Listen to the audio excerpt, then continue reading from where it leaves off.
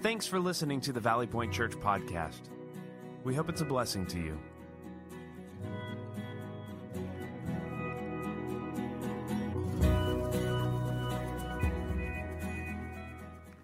Welcome to Valley Point Church, and welcome to the launch of our summer theme, which will carry us through the rest of this month, all of July, and all of August. We are going to dive into this theme and learn some great things together. More about that in a moment. It's Father's Day. So happy Father's Day to all of the dads who are watching. I hope you have a fantastic day celebrating. Everybody be nice to dads today, okay? A little history on this day. Sonora Smart Dodd was born in Sebastian County in Arkansas in 1882, and her mother died when she was 16. Dodd's father, William, raised her and her 5 brothers after their mother passed.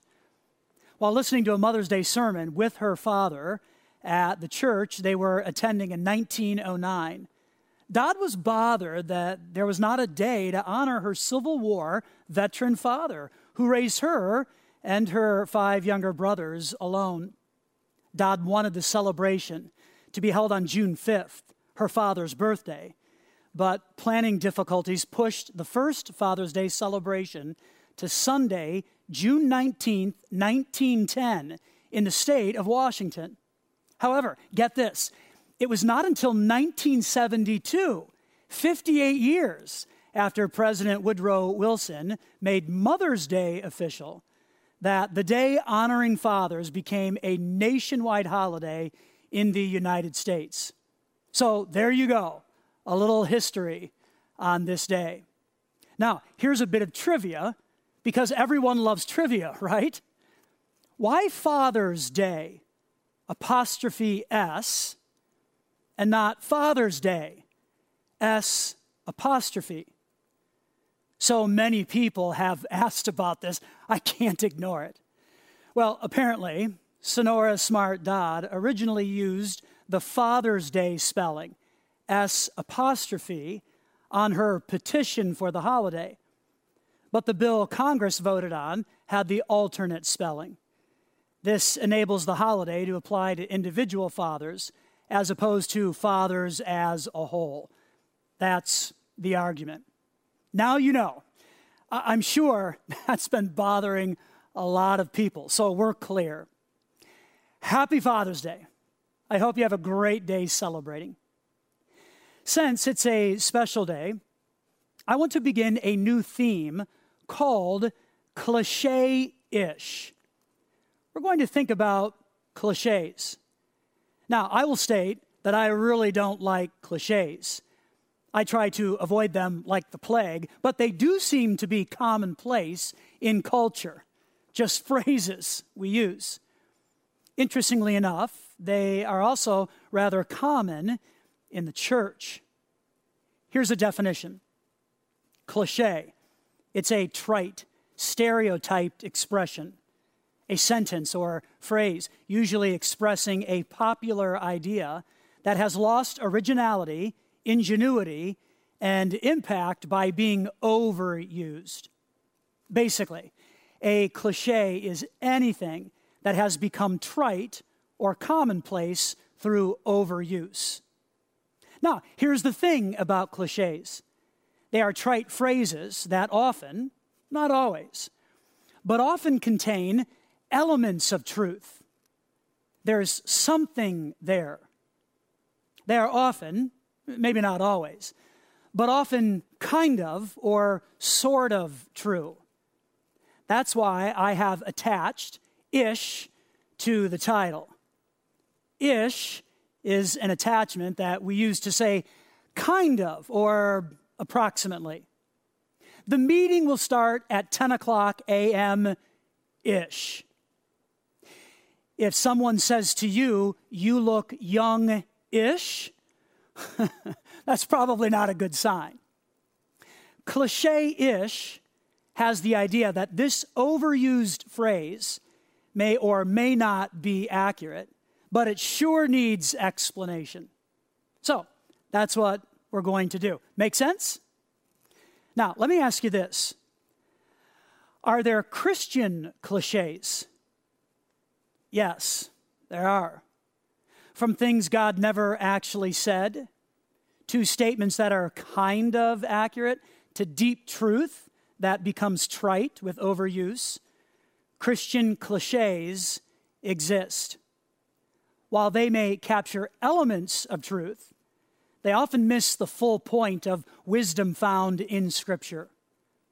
I feel this is important to do because just throwing out statements may keep us from having a deeper relationship with God. So, let's explore and come to an understanding of truth, God's truth. Since it's Father's Day, I wanted to launch with something that generally connects with fathers, and that is work. Uniquely, this is something that impacts all of us because we all work in some way. Our work may be paid or unpaid, but the very nature of being human involves work. So I do hope this encourages everyone, but especially fathers on your special day. Okay, work. Here's the cliche.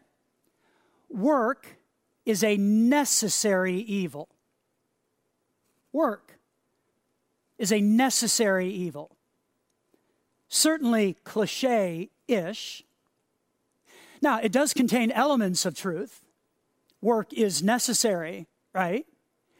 But it's not necessarily evil unless moving through life with food, clothing, and shelter is evil. We generally like those things and consider them to be good. Our work makes these things possible, which is good. Scripture reinforces for us that work is good. I want to share some thinking points from Scripture about work. So keep in mind, Scripture reinforces for us that work is good, and we see this example in God Himself. If you have a Bible or a device, please find Genesis chapter 2. Genesis is the first book of the Bible. Chapter 2 is right at the beginning. And here's what we discover. Here's what we read in Genesis chapter 2, verse 7. It says this, "Then the Lord God formed the man from the dust of the ground. He breathed the breath of life into the man's nostrils, and the man became a living person. Then the Lord God planted a garden in Eden in the east." Here's thinking point number one. Work was not beneath God. It wasn't.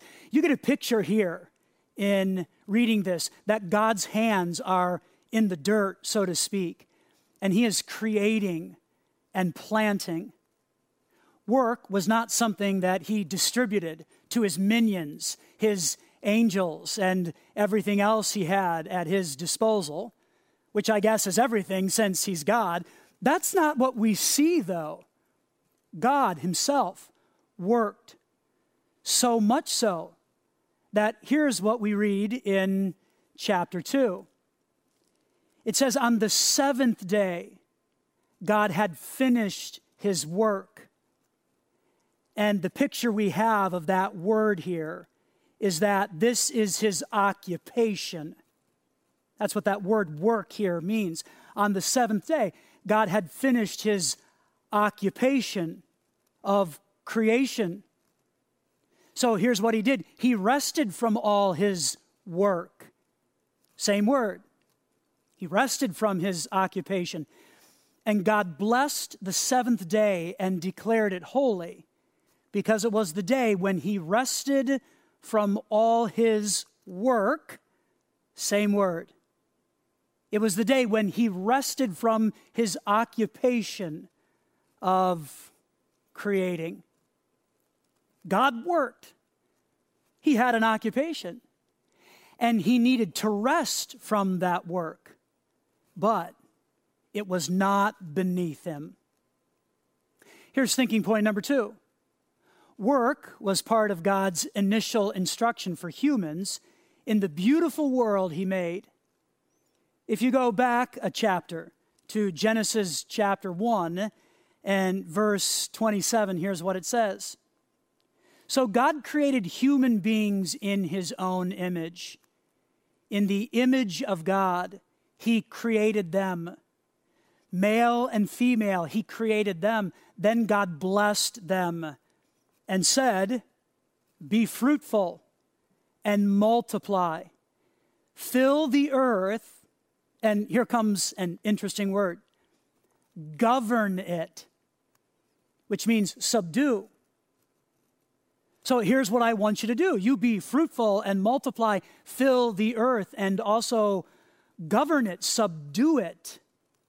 And then it says, reign over the fish in the sea, the birds in the sky, and all the animals that scurry along the ground. That word reign has the idea of have dominion.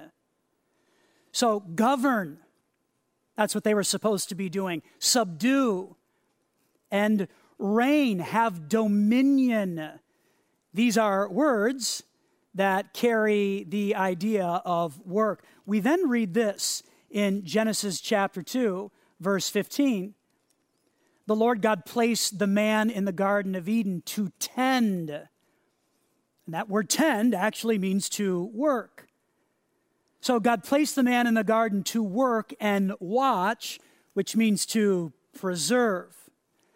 So all of these words here in Genesis chapter 1 and in Genesis chapter 2 point to work as something that God wanted for humans. Here's thinking point number 3.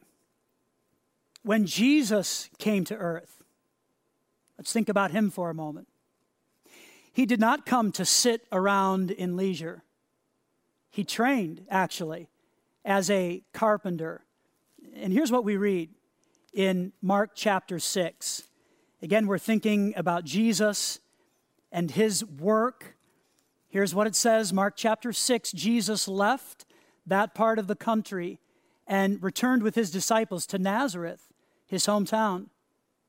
The next Sabbath, he began teaching in the synagogue, and many who heard him were amazed. They asked, where did he get all this wisdom and the power to perform such miracles? Where did this come from? Then they scoffed. He's just a carpenter. That's what they said about Jesus. He's just a carpenter, and that word means he was a craftsman. He was a builder. He worked. He's just a carpenter, the son of Mary and the brother of James, Joseph, Judas, and Simon. And his sisters live right here among us. They were deeply offended and refused to believe in him. In addition to his work of saving the world, think about this. Jesus was trained as a carpenter, a trade he likely learned from his father. So, God worked. He did. Jesus worked. How about this? Thinking point number 4. The Holy Spirit also works. Are you ready for this?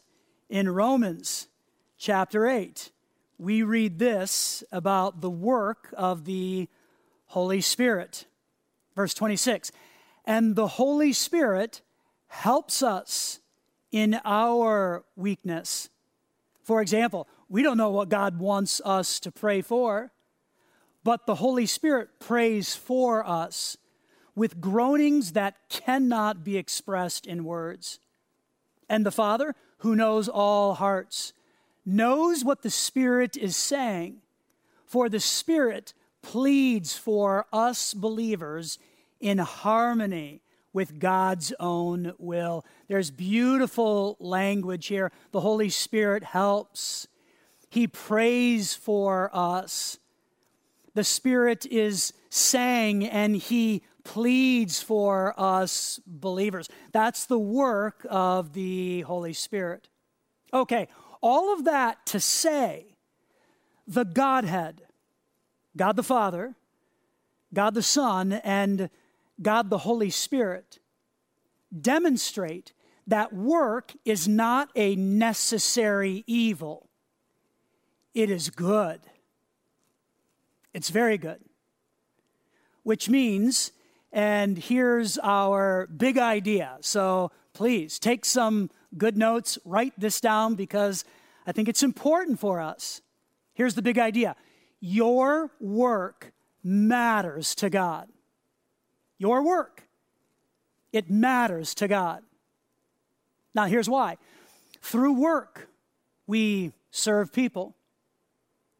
Through work, we meet our own needs. Through work, we meet our family's needs. Through work, we earn money to give. Through work, we love God. Let's review that. Through work, and keep in mind, our work matters. So through work, we serve people. We meet our own needs. We meet our family's needs. Through work, we earn money to give. And through work, we love God. Your work matters to God. And God wants us to be on mission where we live. Can you say that? It's a phrase we use all of the time. With your work, God wants you to be on mission where you live, work, and play. I shared with you on Mother's Day that one of the greatest gifts my mom gave to me is her love for God's Word. I treasure that. Since it's Father's Day, I'm going to share with you one of the greatest gifts that I received from my father. At a young age, my father started working at Caterpillar Tractor Company in Aurora, Illinois. He then went and served our country in Vietnam. Upon his return, he went back to work at CAT. He worked there his entire career and then retired. As I think about my career, I love what I do. I love my work. Every day, I get to work doing something that I love. I love you, Valley Point. Serving with you is a delight. I love it. I love it. I'm not sure my father would say that he loved his job or his work, but he gained satisfaction from his work. I saw that in him, and I am thankful for it. He gained satisfaction from his work because through his work, he served people. Through his work, he helped meet our family's needs. Through his work, he earned money to give. Through his work, he loved God. And my dad was a bright light in his location. I know that about him. Listen, you may love your work, or you may long for something different. Either way, your work matters to God. And may we not forget these words that are found in the New Testament book of Colossians. They are so encouraging for us. Colossians chapter 3, verse 23. Here's what it says. Get this now. Work willingly at whatever you do, as though you were working for the Lord rather than for people. I think this really puts it in perspective. Work willingly at whatever you do, as though you were working for the Lord rather than for people. See, work is not a necessary evil. Cliche-ish. No, work is good. So, back to the big idea. Your work matters to God. Okay, some takeaways for us. Number one, recognize work for the good that it is. Work is good. It is, and it matters. Takeaway number two, if you love your work, thank God. Take some time today and thank God for the work He has provided for you. That's a great thing, and you should take time to thank God for what He has provided. Takeaway number three, if you are searching for different work, pray for a new opportunity. Ask God to open up something perfect just for you. It's okay. We can pray and ask God even for new work. Now, for all, please know, your work matters to God. Will you pray with me? Father, we come to you on this day. It's a special day. We're celebrating fathers and talking about work, something that impacts all of us. It impacts fathers as well. God, some of us love our work and some of us probably hate it. Wherever we may fall on that spectrum, I pray that you would use your word today, and just as we have reviewed how God the Father views work, God the Son, how He viewed work, and how God the Holy Spirit viewed work, and how they all worked, and how this is what you want for us. This is how you have designed us as humans. May this encourage us, whether we love our work or whether we hate it, to know that our work matters to you. Because through it, wow, we can do quite a bit. God, I pray for those right now who love their work. Would you use them to be a bright light in their location? God, I want to pray for those who would say they don't like their work. Maybe they despise it. I pray that you'd help them to keep eyes on you and to cry out to you even today and to ask for new opportunities and new work. But until then, help them to work as unto you.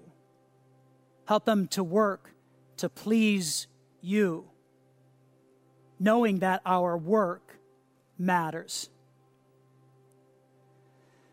So God, work is not a necessary evil. It's something that you want for us.